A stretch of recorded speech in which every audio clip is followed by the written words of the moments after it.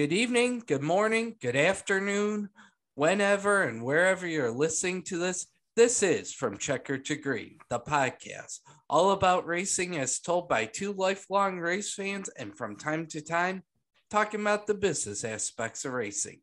The green it takes to take the green. Welcome, everybody, to episode 34. I am David Maudie alongside my colleague, Elliot Tardif. Elliot, good evening. Good evening, sir. How is things down south? Well, things here in the Carolinas are starting to warm up a little bit. I know they were in the Northeast there for a brief period of time, too. The warmth hasn't left here, thankfully. We're still sitting in the 60s and 70s to round out the month of February. So once again, I think the groundhog may not necessarily have gotten it right this time, but that's, I think, to most everybody's relief down here. So beyond that, enjoying all of the racing thus far this season. How about you? Well, I gotta say one thing. The groundhog may have not got it right down there, but I think you got it right up here. Oh, yeah? Yeah, we got hit with winter storm today. A little sleet mixed into it. So when I went out shoveling, I could tell it was more pellet-like. So we had about 5 inches of snow today, but yeah, fell overnight, but kids are on break, so that ended up being pretty good. Yeah, except for couple schools up in the Adirondacks Old Forge area actually had a 2-hour delay today. They were on break, so. But yeah, little snow, but did enjoy the weather. The 50-degree day and the snow melted, and Monday I finally had gotten down my Christmas decorations. So, Oh, nice. That was a plus. Racing season. Yep. Well, let's talk about it. Let's jump right into the checkered segment and let's talk about the start of the 2022 NASCAR season, the points paying start to it, the Daytona 500. And this was certainly a race that was hyped up to be something special with the new car, new tires, new lots of things, and lots of headlines going into it. And this race did not disappoint. So let's go ahead and go through the rundown here real quick. Yeah. So this was for most intents and purposes, a fairly tidy race for the first couple of stages. There were a couple of notable accidents in the first two stages. The first of which was on lap 42, according to racingreference.info. That was when the 50 car, that's the money team of Kaz Grala, had a wheel come off. And in the ensuing caution and slowdown to it, the number 2 of Austin Cindric hit the back of the 14 of Chase Briscoe and sent the 14 car sliding through the turn 1 and turn 2 apron. Thereafter, it was a multi-car wreck on the backstretch on lap 64, most notably Harrison Burton, the rookie for the Wood brothers, ending up on his lid after contact from the 6 of Brad Keselowski. That would not be the last time that the 6 car found himself in a conversation about a wreck on the day. Martin Truex Jr. took the stage wins for stage 1 and stage 2. In the third stage, that was when business predictably picked up, and there was a wreck on lap 152 with the number 8 of Tyler Reddick getting out of shape and taking out the 19 of Truex, the 22 of Logano, with damage to the 22, the 27, the Hesselberg Motorsports entry of Jacques Villeneuve, and the 45 of Kurt Busch. The latter 3 continued on. Correction. Everyone except for the number 8 of Reddick continued on in the race. I was going to say he had some heavy damage in that. Mm-hmm. And by the time our safety crew came, I saw that he had he was trying to get him to push him out. And then I think he just, tried to get going and he just couldn't go. It was done. Yeah, that was that wreck. And then with 8 to go, there was a big wreck on the front stretch that took out the 4 of Kevin Harvick. Kyle Larson got a piece of this one. The Beard Motorsports entry for Noah Gragson took a hard hit into the tri-oval wall, as did the 38 of Todd Gilliland. And the 43, as well as the 9, both went spinning as well.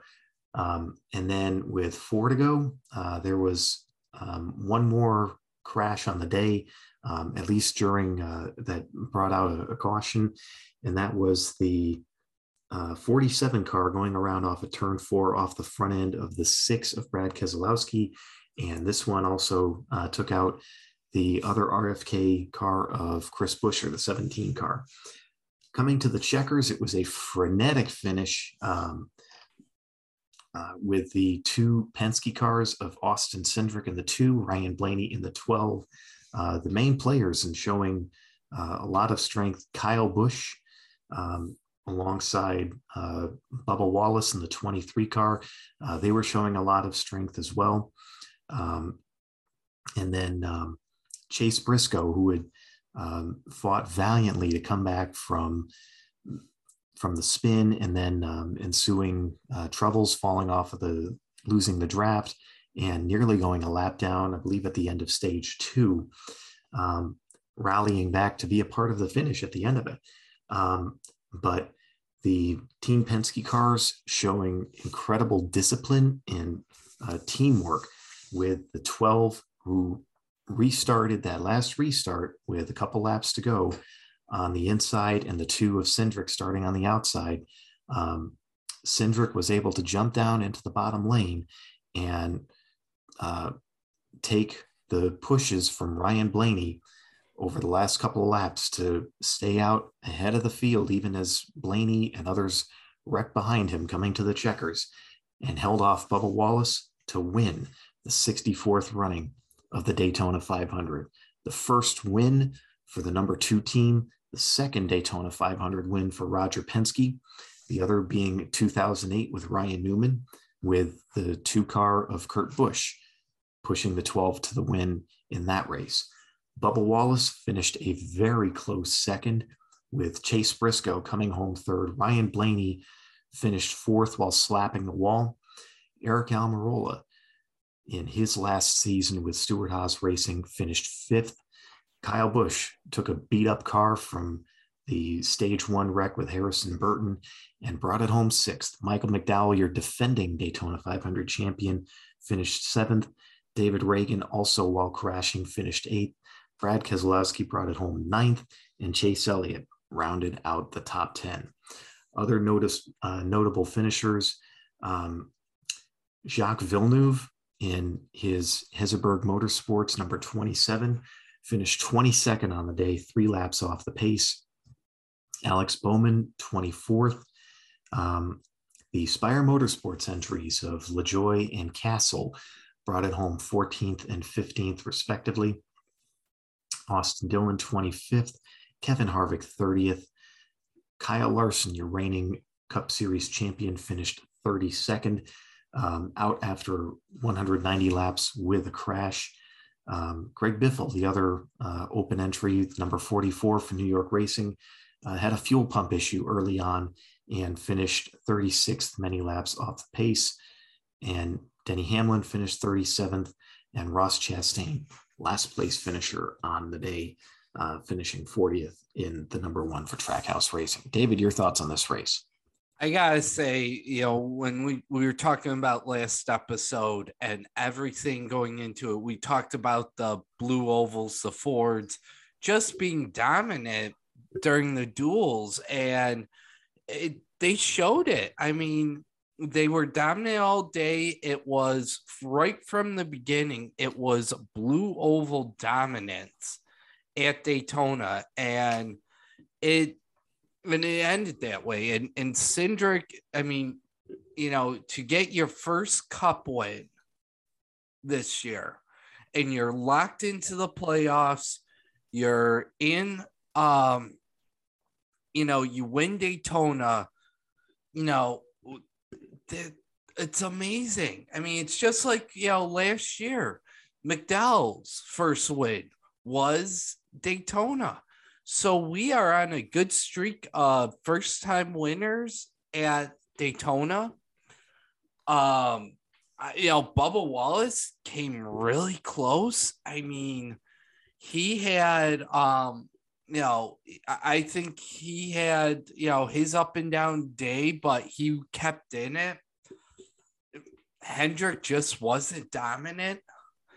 And I gotta say the whole wreck that occurred with Keselowski and Byrne, my dad and I were talking about it, and we're questioning why he got easily turned upside down. Now, a lot of people were like, roof flaps, everything. And it was just how he was hit. It wasn't Keselowski turning him that caused him to get up. Looking at the replay, it was Eric Jones. When Jones got into his back end, he got the wheels off the ground, and I think just the underside now. I think if you're going to get enough air under there, I think they may be going over a little bit easier. But yeah, it was just sad to see that happen to Harrison Byrne, and I saw the wreck that Cindric was in, and I thought, he's done, and he bounced back. So yeah, a great race, excellent, and what a way to start off the season. And we said last year Ford was having trouble, and what a way to make a statement this year to say, hey, we're back. Yeah, the rules last year, for whatever reason, didn't work in Ford's favor, generally speaking. And with the new car this year, it's definitely, with the general parity that we're seeing right now, just with everybody starting fresh, empty notebooks, it was going to give the Ford teams an opportunity to kind of erase any deficits in performance from last year. Yeah. And they certainly achieved that. Now, the other manufacturers, they were no slouches, and they at the 500 either. It's worth remembering that the 19 of Truex won both stages, and he got himself a couple of playoff points because of that. And the way he did it in the second stage was amazing. Yeah. I mean, he just edged out Logano, and to see that, and we mentioned this. I mean, the duels they got more spread out, but I think the race they actually showed that they could get racy with each other, especially at the end. Oh, yeah. Which is good, because that was a concern I had going into Daytona, was seeing how the duels were. I'm thinking, are we going to get one of those like how the tandem draft was a few years ago, and they're just running. I mean, they're just all spread out of the place, and it doesn't become a race. But I think it was real. I'm glad it got racy in the end. And I think it was really cool to see the outside line work in single car format. Yeah, I mean, you had a little bit of everything in this race. I mean, you had, the really hectic racing and the chaos towards the end, which I think was, everybody kind of saw that coming, because that's kind of been the MO now. But then, to your point, you also had a lot of logging laps, especially during the middle stages, the early and middle stages of the race, where you had to be fast enough to keep up with the draft. It was proven it's much easier to lose the draft this year than in past years. So, so you had to have the speed to keep up, and then you had to have the luck and the ability to avoid the wrecks to be a factor at the end. And we certainly saw that with some of the cars that were here. But yeah, at the end of the day, it was a lot of Fords that found themselves at the front of the field at the end of this thing. And you have to think too about Team Penske and how close that they have come in past years to winning the 500. 2020, you had Ryan Blaney, who said, I figured I wasn't going to win this race. I'm just going to push the 6 to the checkers and get a blue oval in victory lane. And we saw that go awry the way it did. And at the end of the day, he ended up losing the race anyway in a photo finish to Denny Hamlin. Last year, you had Team Penske cars 1-2 with half a lap left, and both of them ended up in the fence at the end of it with with Austin Cindric, who was in an additional Penske entry last year, also involved in that wreck. So there was definitely, I think, a lot of homework and a lot of consideration that went into this race. And they said this afterwards. They got together and said, okay, what are we going to do if we're in that situation again? And they said, okay, here's what the plan is going to be. And they stuck to it, to Ryan Blaney's detriment, because, he could have tried to race it out with a 2 at the end, but he didn't. Not until the very, very end, when it was, all but obvious that one of them was going to end up winning the race. And they said as much. Blaney was pretty deflated afterwards, but because he thought he had a chance to win the 500, he had a fast car. But he said, okay, I'm going to make the team play here, and Team Penske is going to win this race. And they did. And that was pretty smart. And I think that was really good. And, to see Penske do well, Penske probably has had some rough stretches lately. He's had rough stretches in IndyCar. He's had, his rough stretches in NASCAR. So to see him to get back on the high horse at Daytona, I think is going to be really good. And now he can go for that elusive, let's win the Indy 500 this year. Yeah, it's definitely a possibility for him. It's 2022 is starting off good for him, and it was his birthday on Sunday as well. So and heck of a birthday present for him. And to see his right hand man Tim Cindric, to have Cindric's son win it, I think was even much better. Yeah, that was pretty special. Yeah. And Bubba Wallace, to his credit, nearly getting the win, and with a damaged race car, no less. His right front fender was gone as a result of that last wreck. Yeah. That caused the overtime finish. It was the total race length was 201 laps instead of 200, owing to an overtime finish. And he was very bummed about the finish and not being able to get it done. But at the same time, Bubba Wallace, now becoming a very accomplished plate racer and an accomplished Daytona 500 racer, having now 2 second place finishes in the Great American Race. So that's certainly a good start for him and for the 2311 team this year. And, Kyle Busch, new car, new format, new everything. And you still see the 18 fast car, fast driver. They're going to make some noise this year too. I agree. So with that said, I think that is about it for Daytona. What do you think, David? I agree. I think it's time to bring the car in the shop.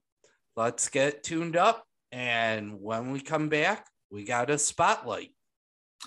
Yes, sir. We've got a nice spotlight and a preview of the upcoming IndyCar season. A lot more to talk about IndyCar and other subjects on the other side of this break.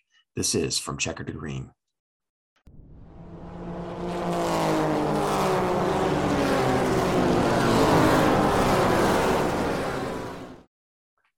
The From Checker to Green podcast will be right back.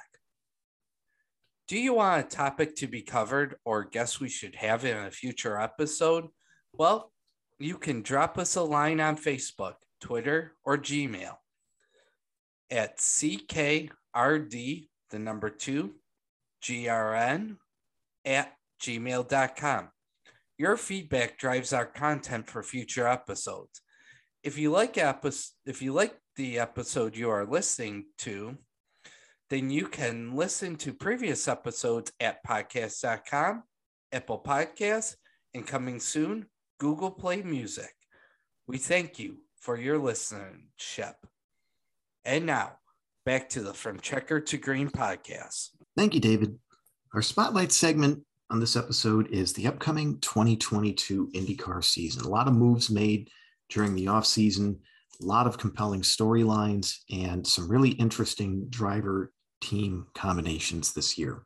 So, David, why don't you go ahead and take it away and tell us some of the big things that you're looking for out of the IndyCar series this coming season.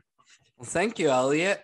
Well, let's actually recap the end of the IndyCar season. Now, when we talked last year and before we went on our little hiatus here, we had one race left, and it was Long Beach, and there was a heated battle going on in the championship between Alex Palou, Joseph Newgarden, and Pato O'Ward.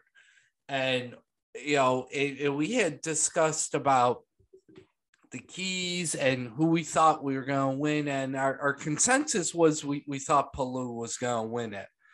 Well, Long Beach didn't disappoint us. And here's the reason why. It got interesting in the first couple laps when Pato O'Ward's chances at the championship went up in dust in turn 11. He was involved in an accident with Sebastian Bourdais and Calcium Islet.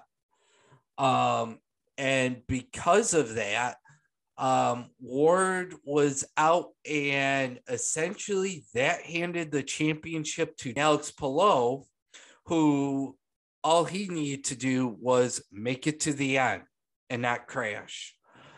And that happened. Pato O'Ward came back. He went off at lap 20 off the course. And then there was an accident for Ericsson in turn 1 that on lap 26. Eventually, Pato O'Ward was done by lap 45, lap 43, according to Racing Reference. And then there was an accident in turn 9 near the end, lap 62. And then it was it. Colton Herta dominated the day. He led 43 laps to the win. Joseph Newgarden was second, Scott Dixon third, and your 2021 champion for IndyCar, Alex Palou, came in fourth. Pagenaud was fifth, Rossi sixth, Harvey seventh, Bourdais eighth, Sato ninth in his final race, and Will Power was 10th. Great race. Congrats to Palou on the season. And that's how 2021 ended. We got a season kicked off. But before we go into the 2022 season and start that, Elliot, your thoughts about Long Beach? Yeah, it was certainly an interesting race. And we knew going into that race, because we talked about it, that the first couple of laps were going to have a huge impact on the outcome of it. And that even as far as ahead as Palou was in the points, it was still no guarantee that he was going to win the championship, because in order to finish first, you must first finish. And that applies for the championship as well as the race. And so that it was O'Ward that ended up on the bad end of the early race chaos that is somewhat typical of Long Beach. Yeah. played into Pelot's favor, and he had himself a nice, solid, comfortable day from there on in, finishing fourth and bringing home the title. So he got the luck of a smooth first couple of laps, and then he and the team just executed to do what they needed to do to bring the car home. As you said, David, just finish the race. They did that. They finished on the lead lap. They had a good solid day. Fourth place, take the title. Yeah, most certainly. And that led into a very interesting off season of a driver changes, team changes, every single thing. And I actually have to admit, I have Wikipedia pulled up right now because there were so many changes. So after Castroneves won the Indy 500, Meyershank said, hey, you're going to go full time. The last time Castroneves was full time was 2017. It was Penske, and he won at Iowa. Then on September 14th, 2021, it got very interesting. Ryan Hunter-Reay, it was announced that he was not going to return to Andretti Autosport. He is now doing sports car racing in IMSA. On the 24th, his replacement got announced, and there was talk about this for the longest time. And we knew it was coming. Formula One sensation and having a great year last year, Roman Grosjean replaced Ryan Hunter-Reay. Then it was announced on September 27th, Simon Pagenaud was parting ways with Penske after 7 seasons. He's driving the Meyershank entry, which meant Jack Harvey out of the ride.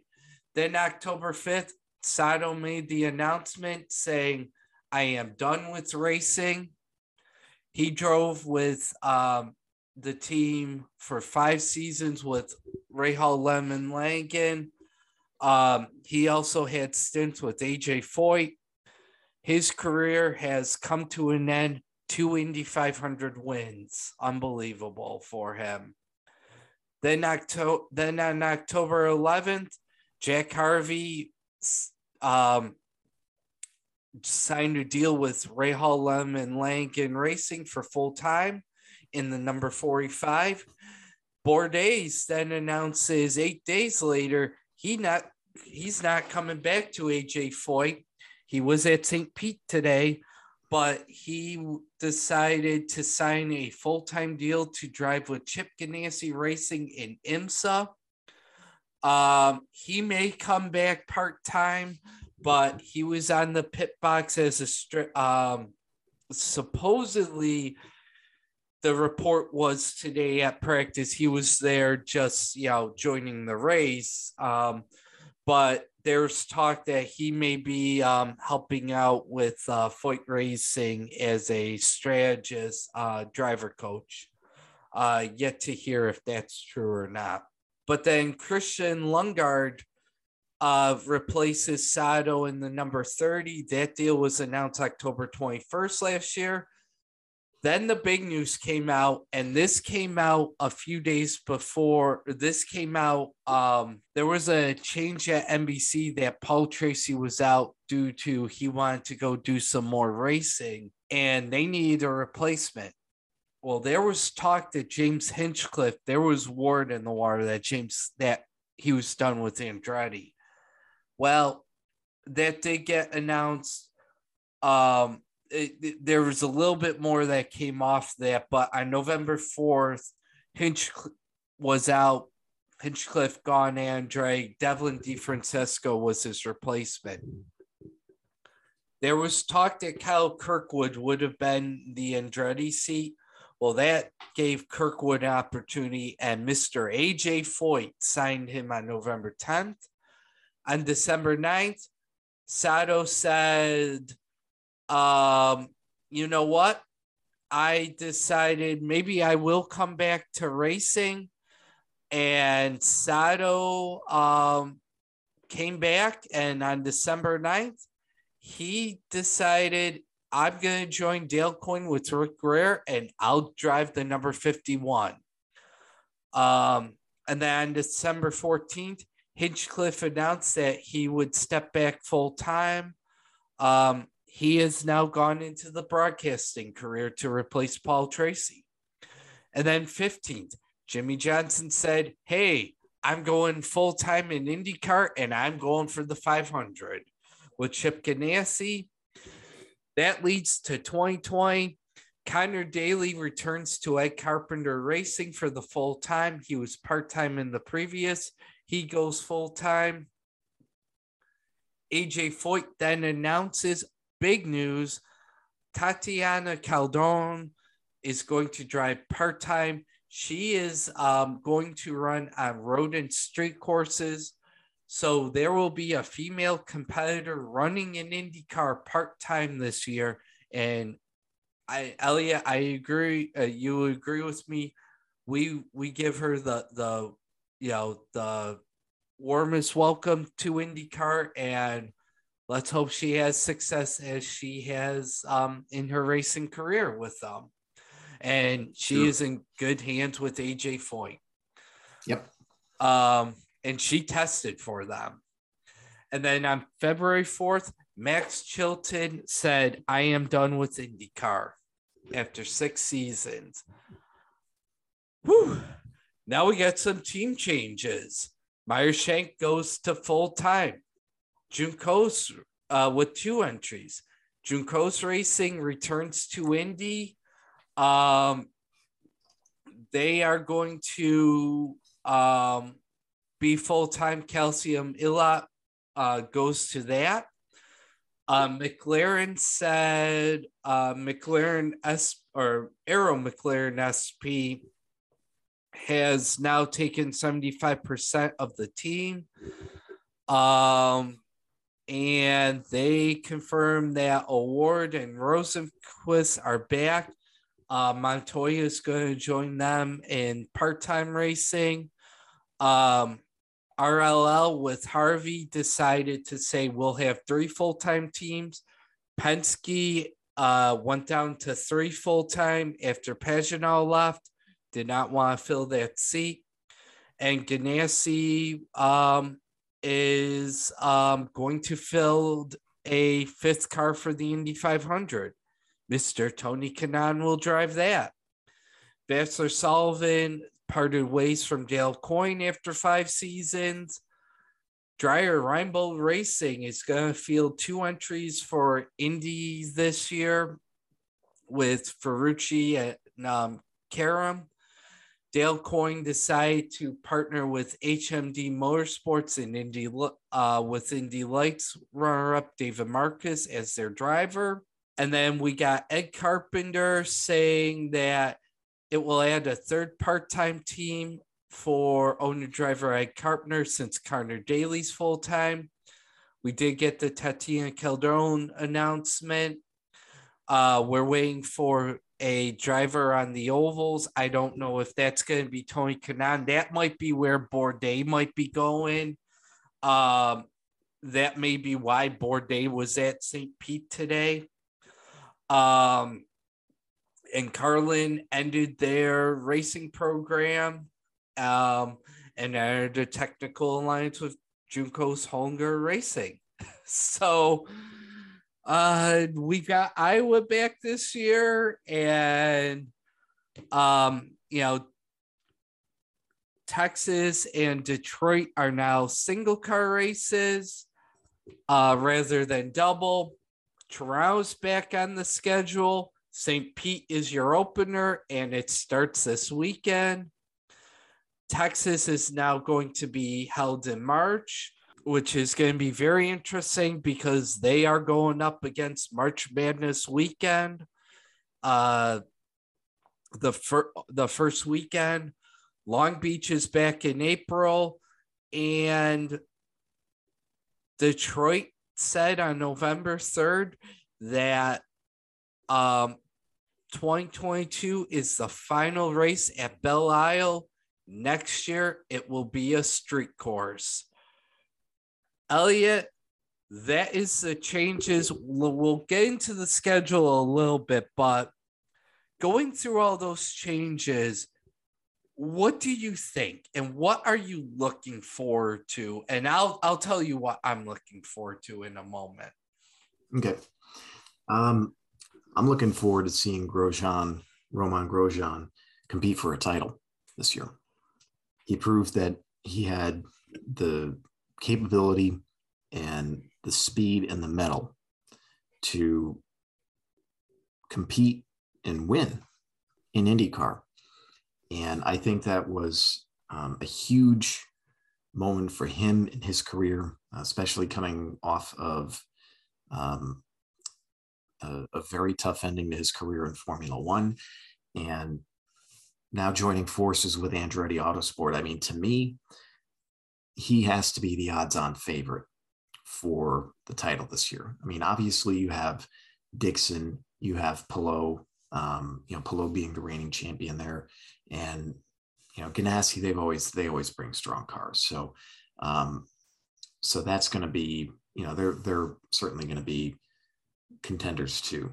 But Grosjean with Andretti, I think that's going to be a combination that's going to do some big things this year.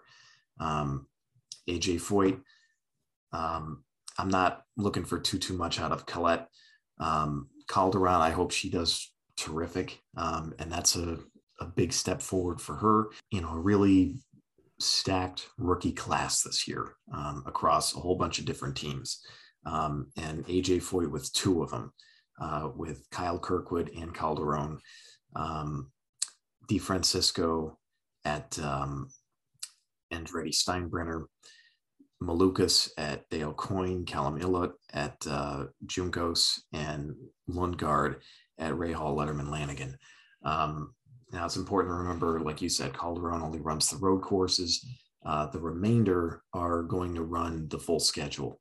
So of those, I don't know. I think I'm going to have to say, I think Lundgaard might get it done this year for Rookie of the Year. Obviously, you've got Ed Carpenter Racing too. You got Rinus VeeKay and Connor Daly coming back this year.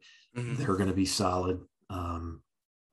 But as far as the Dale Coyne entries this year, you've got Malukas, and then according to Wikipedia, you got Takuma Sato coming back in the 51 car. So that could be an interesting combination. I could see, in particular, Sato. I could see that either yielding 3 or 4 race wins in a championship contention, or a whole bunch of DNFs and that whole thing ending horribly. We'll see what happens. For their sake, I hope it's the former. But and then you've got Team Penske as well. You got Newgarden, who's always really strong, had some really bad luck at points last year. Will Power, who genuinely could not buy a break to save his life, and McLaughlin too. So I could see them doing some big things this year. I mean, like we talked about last segment, Team Penske on the NASCAR side, they've come out swinging with winning Daytona. So it's entirely possible you could see them do some big things this year too. But I think at the end of it, I think Grosjean's going to do some big things this year. I'm looking for some big things from him. Yeah, I agree. I think Grosjean's going to be a favorite. I could see him going for the title.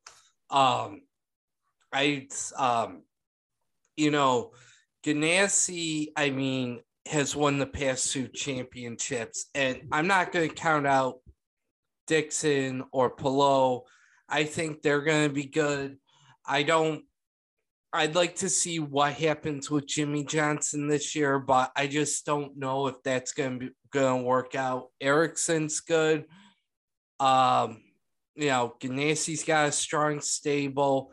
Andretti, I think, is good. I think Colton Herr's got something to prove this year too. I think they're going to be the 2 favorites out, Andretti and the ones up front. I agree with you about Foyt. I'm leaning towards, I think just seeing Bourdais at practice I think Bourdais is going to go into that oval portion. Let's see. I mean, you got, Dreyer Reinbold's only shooting for Indy. Ed Carpenter's only shooting for Indy this year. I think Castroneves, I think he could show some problem as him and Pagenaud. Marchand could be a competitor. And I'm not going to count out Penske either. I think Penske can bounce back. And, Newgarden could have had the championship last year if Palou would have crashed. So, I mean, it's, Penske's always in there. So, yeah, I'd like to see that. But the question I've got to ask you is, we look at the schedule and we're circling May 29th for the Indy 500. And I say it, does Helio Castroneves become a sole member of the 5-time club? I mean, it's certainly possible. Last year he had, I think, the benefit of not having raced to that point. And I say benefit because he came into that race fresh, right? He didn't have, all of the races to that point of the season wearing him down as others in the field might have. So I think that may have been to his benefit and also allowed him to focus specifically on that one race. So all of those things worked in his favor. Now, with that said, going into this year, running the full schedule, it certainly has its potential. Yeah. It's too early to say whether or not Mayer Shank is going to have the speed again this year going into the race, into the 500. But, they've got a really solid team there between him and Pagenaud. They could continue to do some big things there. And, having learned my lesson from last year, I'm not going to rule Castroneves out. I mean, I certainly will want to at least see all of the practices, all of the qualifying before, we get to that place, and how the team does overall going into that race too. That'll be certainly interesting to watch too. But certainly they've got a chance. I think he's got a chance for sure. And it'll be interesting to see when it comes closer, the practices, the qualifications, but I think there's going to be a lot of eyes glued onto Castroneves this year, because now they're going to want to see history. Just like when Foyt was running, are we going to see history made? When Mears was running, is that hit, could he repeat? And I think it's going to be very interesting this year. Now, looking at the races, the schedule, and we've got a few minutes left in the segment, so I want to touch on two thoughts. One announcement that came today in the schedule. Besides Indy, what race are you looking forward to this year? That's a good question. Part of me, from a nostalgia standpoint, is looking forward to seeing him go back to Toronto, go back to the exhibition place. Mm-hmm. That was always a fun race. And Nashville, I mean, we talked about how much, how unique and exciting that race was last year. And so given the benefit and experience of having run a race there, coming back to it, that one could be really exciting too. So I'm those two in particular, I'm paying attention to. Long Beach is obviously going to be its thing. The 500 is going to be its thing too. But I think of the the non-major events, I think those are the two that I'm paying attention to. Yeah, I mean Toronto for sure, because they just haven't been there since COVID, and they're back. It's 2 years. It's Toronto. It's an amazing track, and I think it's just really good to see that. I'm looking forward to the doubleheader in Iowa this year. That should be fun. I think the double headers are really good, and to see at Iowa essentially a bull ring that they're just fast on is it's always produced amazing racing there. So that I'm looking forward to. They have great racing at Worldwide Technology Raceway. And Nashville, yeah, I think will be interesting to see. We'll see if Ericsson can beat his high jump record again this year. Yeah. Yeah, that was certainly interesting last year for sure. Yeah. Well, we know that if IndyCar doesn't pan out, he can always strive for the Olympic team. That is true.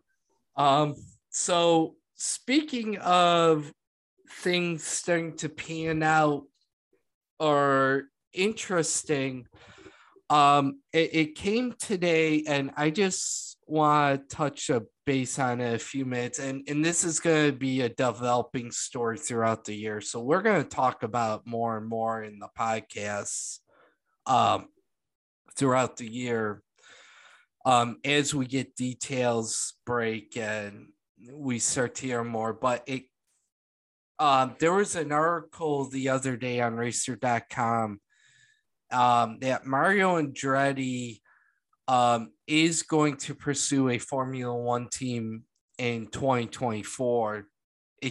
Michael Andretti, Mario Andretti was the one who said it, his dad, but Michael tried you last year for Alpine Racing, and what held it up was that they weren't going to give him full control. So that was it. So now he's applying for 2024, and it came out today during the St. Petersburg practice. It was confirmed that he was going to do it. And he had said it, but it was also confirmed that Colton Herta's in on this.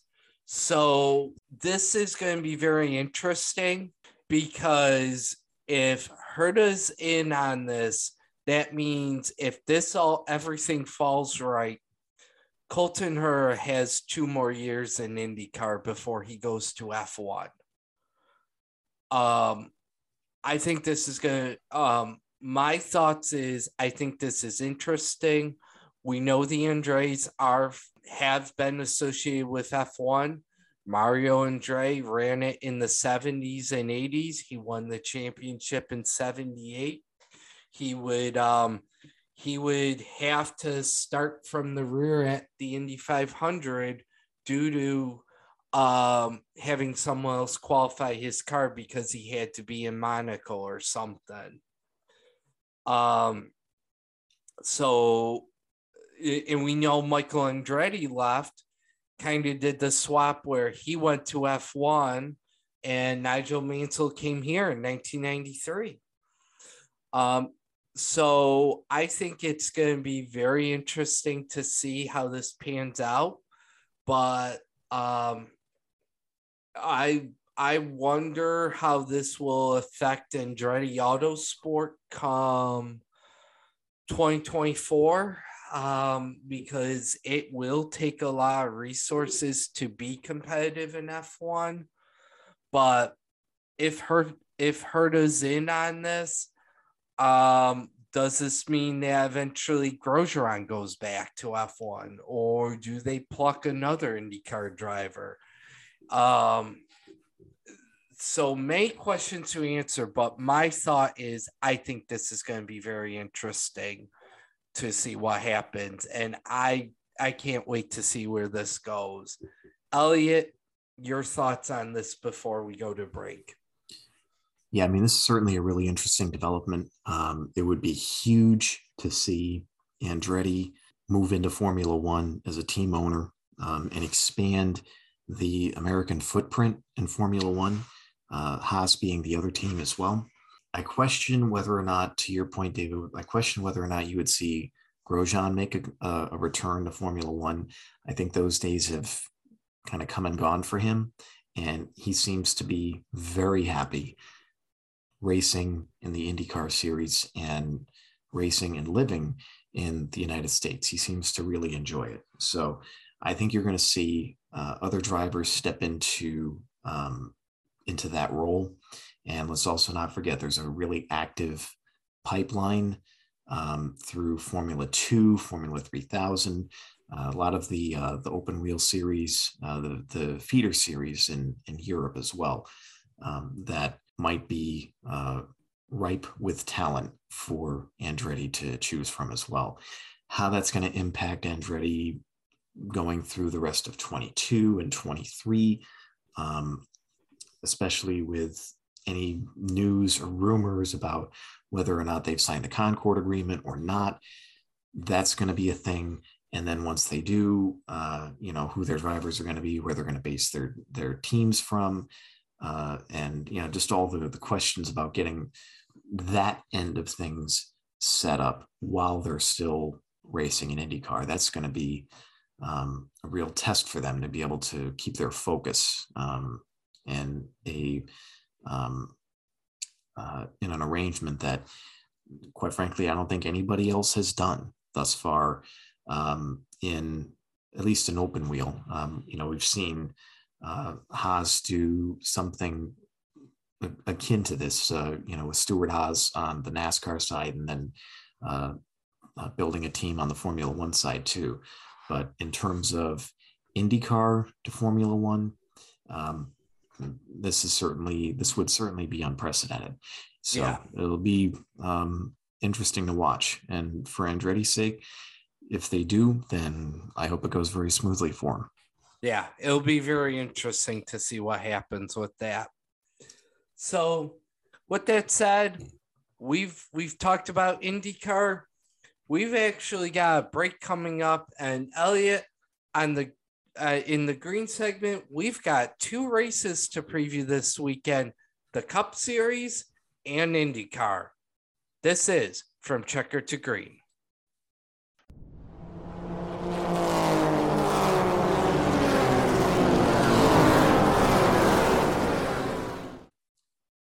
The From Checker to Green podcast will be right back.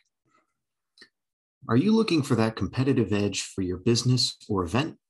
Samurai Graphics can design your logo, business card, letterhead, invitation, and flyers for business or event.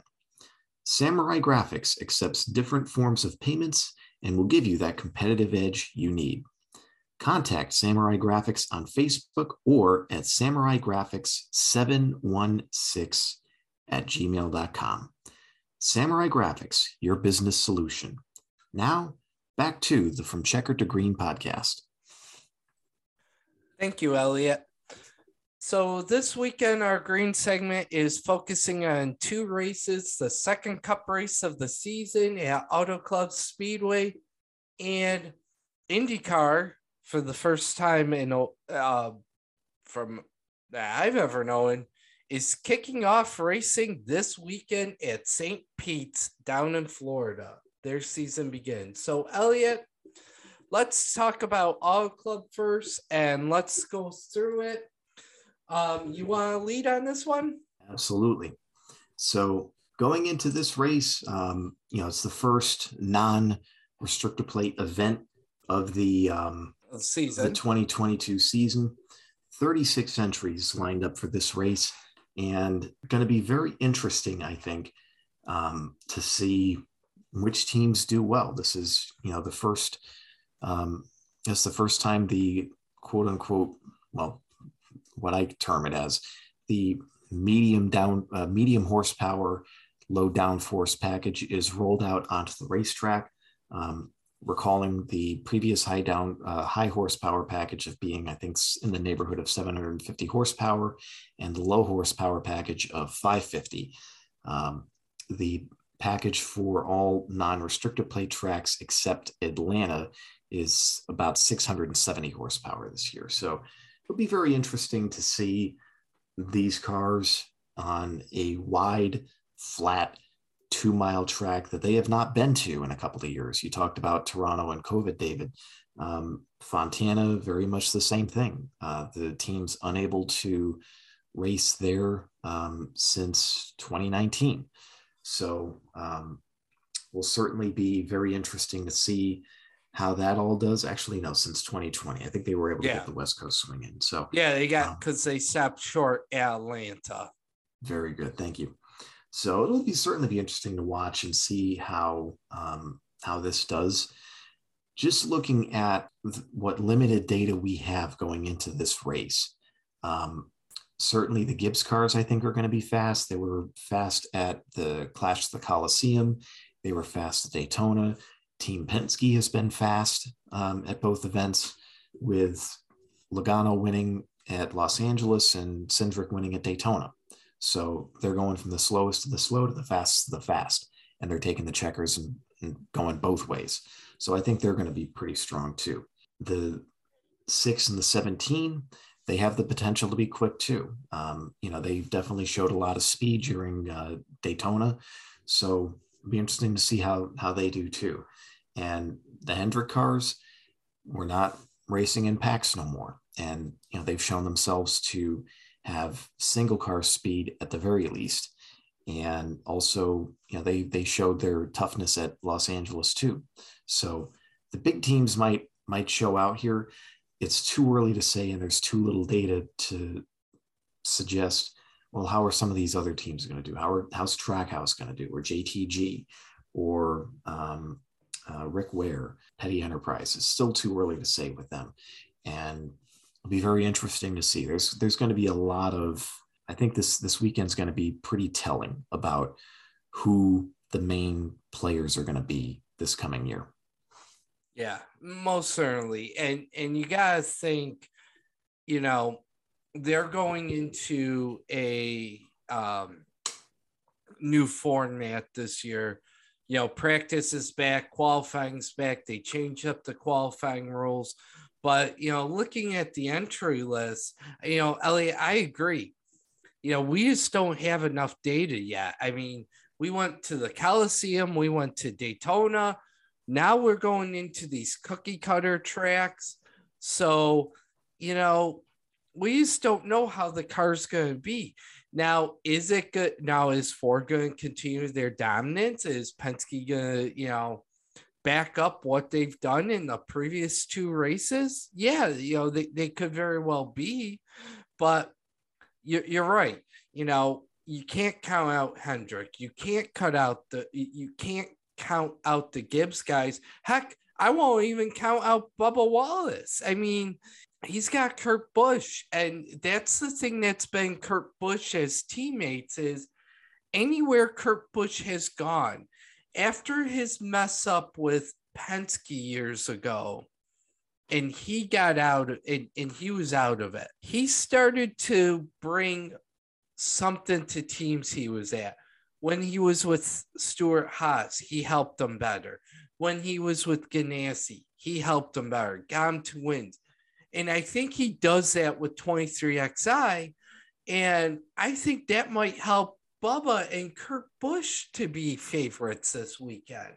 I just, I got to see what practice is going to be. We're going back to practice. I want to see what this new qualifying format is going to be like this year. And, where they've got Group A and Group B, and then they're going to have 2 rounds. And then, what is it? Is it A on one side, B on the other? Or I can't remember how that goes with the qualifying format, but that's different this year. You still have the stage races, 65, 130, 200 are the stages. I don't know. No one's going to miss the race. They'll have a full field. So I just think it's going to be very interesting this year to see what happens at California, especially with the car too. Yeah, and we're going to have some more to talk about that in our final thoughts here. But yeah, he makes some really good points about Kurt Busch. And He had a pretty solid Daytona. Got caught up in a wreck there late, but yeah, I mean, he's certainly matured and gained a lot of experience in a lot of different ways throughout his NASCAR career. And this will be, I think, pretty telling to see, how he's going to do and how he's impacting the entire program, including his teammate, the 23 of Bubba Wallace. So it'll certainly be very interesting to see what happens this coming weekend. Most certainly. But that's not the only action we've got coming up this weekend. We've got IndyCar racing too. And the St. Petersburg, Florida, the Firestone Grand Prix of St. Petersburg, they actually started practice today. And Elliot, we were talking about Roman Grosjean, and he was the fastest of the board. 106, 138. He ran 14 laps. That was Colton Herta, Will Power, Simon Pagenaud, Graham Rahal, Alexander Rossi, Jack Harvey, Scott McLaughlin, Rinus VeeKay, and David Malkus rounding out your top 10. Castroneves 11th, Newgarden 14th, Sato 18th, Jimmy Johnson 24th, Tatiana Calderon was 26th. A little bit difficult because they did say they don't practice like this in the evening when the sun's going down. So the sun kind of was playing into it, but I think it's going to be a very interesting race. 100 laps, 180 miles. It's a 1.8, 14 turn, 5 lefts, 9 right circuit through the streets of St. Petersburg, which includes a section of the runway of Albert Whitted Airport, according to IndyCar.com. Description is long front stretch, which is the runway, tight right-hander into turn 1, then a quick left-hand turn. Lions happen in turn 1. I will say that there are teams that will lose the race, but you got 2 long straightaways, heavy braking zones. Elliot, looking at this, knowing that they're back at St. Petersburg and looking at the the spotter's guide here, who do you think is going to be the favorite for IndyCar this year at St. Petersburg? Who do you think's going to win it?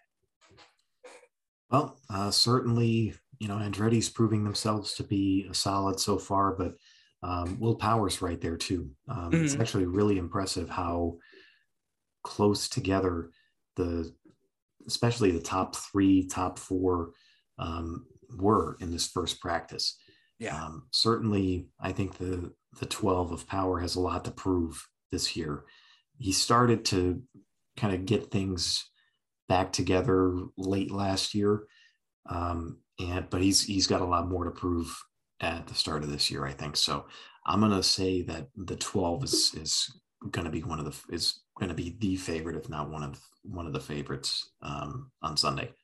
I think it's going to be. I agree. I think Power. I'm not going to put it past Herta nor Grosjean either. I think your winner's going to come out of that.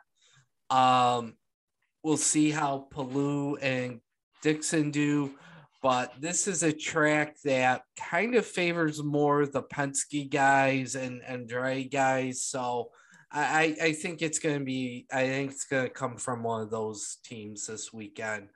But it is St. Petersburg, so I think it's always a thrilling race, and I think it's going to be some good racing, and it's on at 12 p.m., so you can watch that, and by the time it ends, you flip on Fox and watch NASCAR.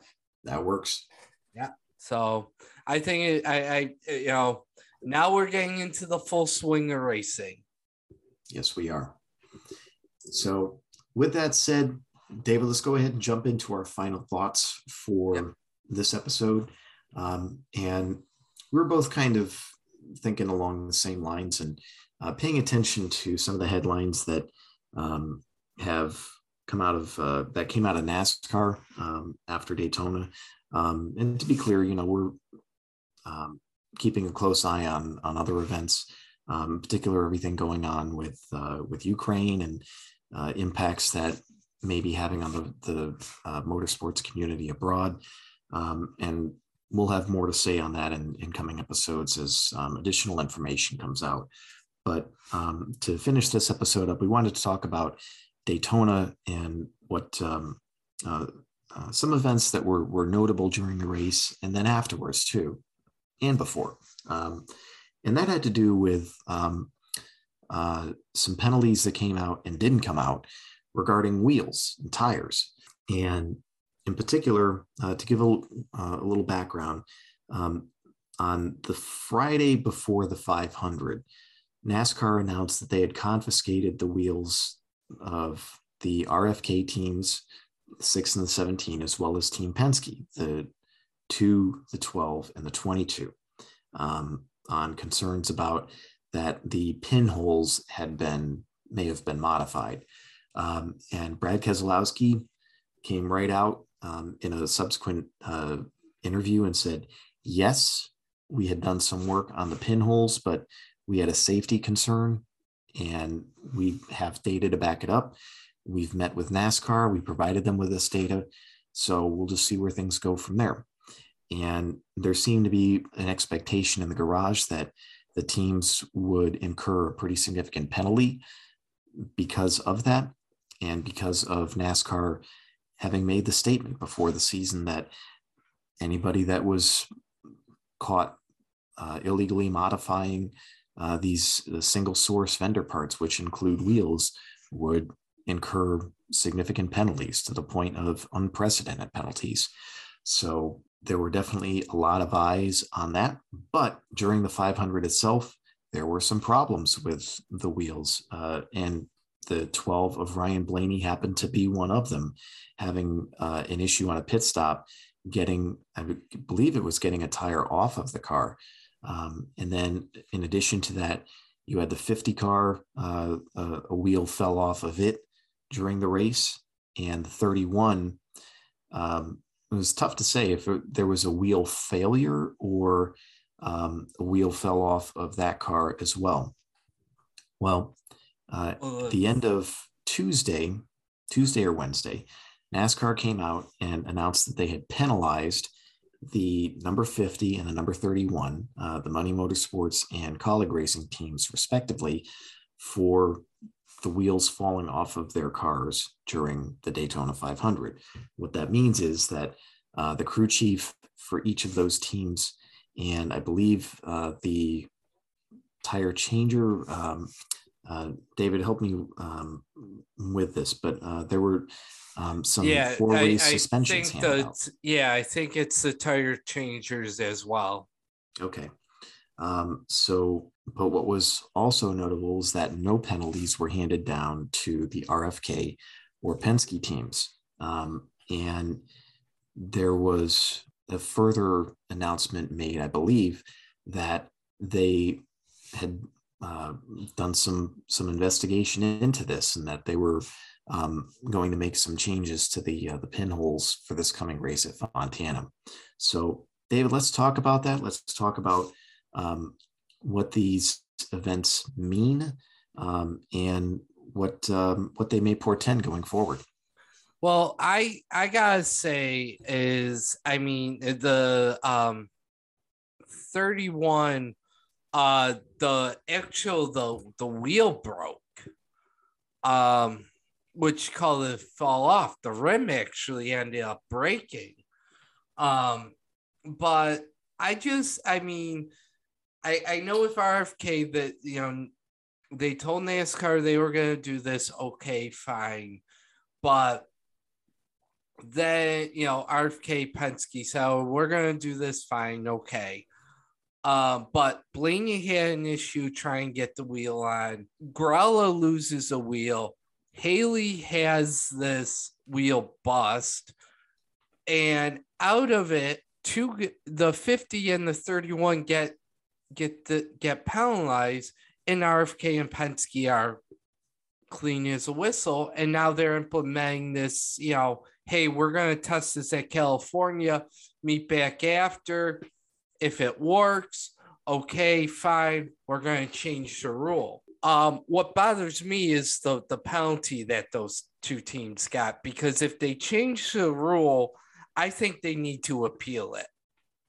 I don't know if the 50 will appeal it because they're not full-time, but colleague might go appeal it, and I think they should because of it. I don't think that, this is a new car we're learning. You got to give a curve here somewhere. I know you got to be hard, and they said, oh, we're going to crack down on this, but it wasn't a modification that something happened that the wheel couldn't get on. And if it is because of these pinholes, then that may be a good argument. And I think what NASCAR needs to do is they have cameras focused on these pit stops, and they see what happens. They need to look back at it and see what happened. But, we'll see with that. But you and I were mentioning, I agree. You got to do something. You mentioned before we started tonight about them losing a wheel at California. Yeah, you don't want that to happen. I agree with that. So I think with them modifying it, it's great that they're addressing that and they're trying to take care of a concern. But at the same time, you just embarrassed two teams, and one who may or may not run the entire season, who, what are you going to do for that? If they don't run four more races, and two, Haley and Cullig Racing, who is a good team. We're running the full schedule. Yeah. So why would, what is going to go on with that? It's going to be very interesting to see. Yeah, I think so. Now, to be clear, the 4-race suspensions that were handed down are not unique to this year. That's not a rule that was passed for this year. That it's been around for a little while now, at least. Well, with the lug nuts. Well, that and just the rule that if a tire falls off a car during a race, a wheel falls off during the race, that it's a 4-week suspension. Mm-hmm. That specific rule has been around for a little bit. Now, to your point, David, this is precisely why there is an appeals process to penalties that are handed down. Yeah. The 4-race suspensions that were handed down to the 50 and to the 31 were due to wheels falling off the car during the race. So to me, those penalties are consistent with precedent. Now, the appeals process may determine, also to your point, and most definitely framed against the issues that were had during the 500 by them and others, as well as what Team Penske and what RFK did in the days immediately prior to the 500. All of that information may yield a successful appeal for both of those teams. And I think it very well may. So there's that. Now, looking forward to Fontana, it was pretty obvious, I think, after the 500 that they needed to act and to fix this, because there was clearly a problem. And the RFK and Penske cars clearly identified this problem and attempted to offer a fix and made a fix on their cars. And to NASCAR's credit, it appears as though they have implemented either this fix or something related to it heading into this weekend's race. Yeah. And this is, I mean, it's obviously of paramount importance for specifically for safety, especially for safety. And this goes beyond, any business concerns or anything else.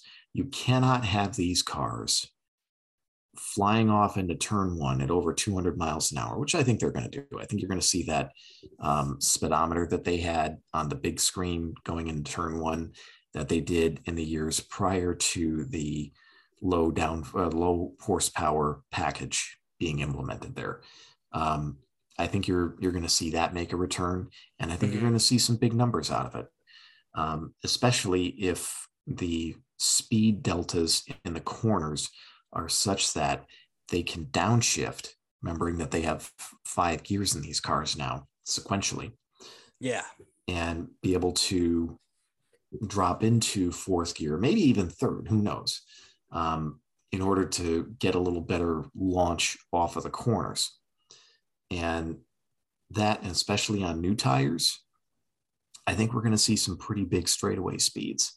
So it was beyond important to have this right going into Fontana. Hopefully, for everybody's sake, they have. And we're not going to see any more issues with this going into Fontana. Yeah, I mean, like I said, this is beyond a business thing. This is a safety thing. You cannot have tires flying off of these cars. It's going to be tremendously unsafe. It's going to put people, both drivers and spectators alike, at risk. If not, in addition to those concerns, it could have a ripple effect on the business end of things too, and certainly have a pretty significant dent in the positive momentum that the sport is trying to build. And they've done a really good job of building thus far this year. The ratings came out for Daytona. I think they were really, really solid. I forget the exact numbers offhand, but the numbers were really good. Mm-hmm. Certainly better than they've been in previous years. So there's a lot of positive momentum that's happening for the series going into Fontana. Yeah, they need to keep it going, and it's getting this wheel issue right is critical to that. So here's hoping they have, and we're going to be talking about the racing on the track and not this in our next episode. Here's hoping. Yeah. Oh yeah, and I agree. I think I think seeing what happened at Daytona definitely raised concern, because if it didn't happen, who knows if they would make this rule. So yeah, we'll see where it goes, but yeah, let's hope for good racing this weekend, in both series, and we're just starting to roll here. Indeed. So a lot of racing to see this weekend. Should be really exciting. Can't wait to talk about it in episode number 35. This is Elliot Tardif saying thank you for your listenership.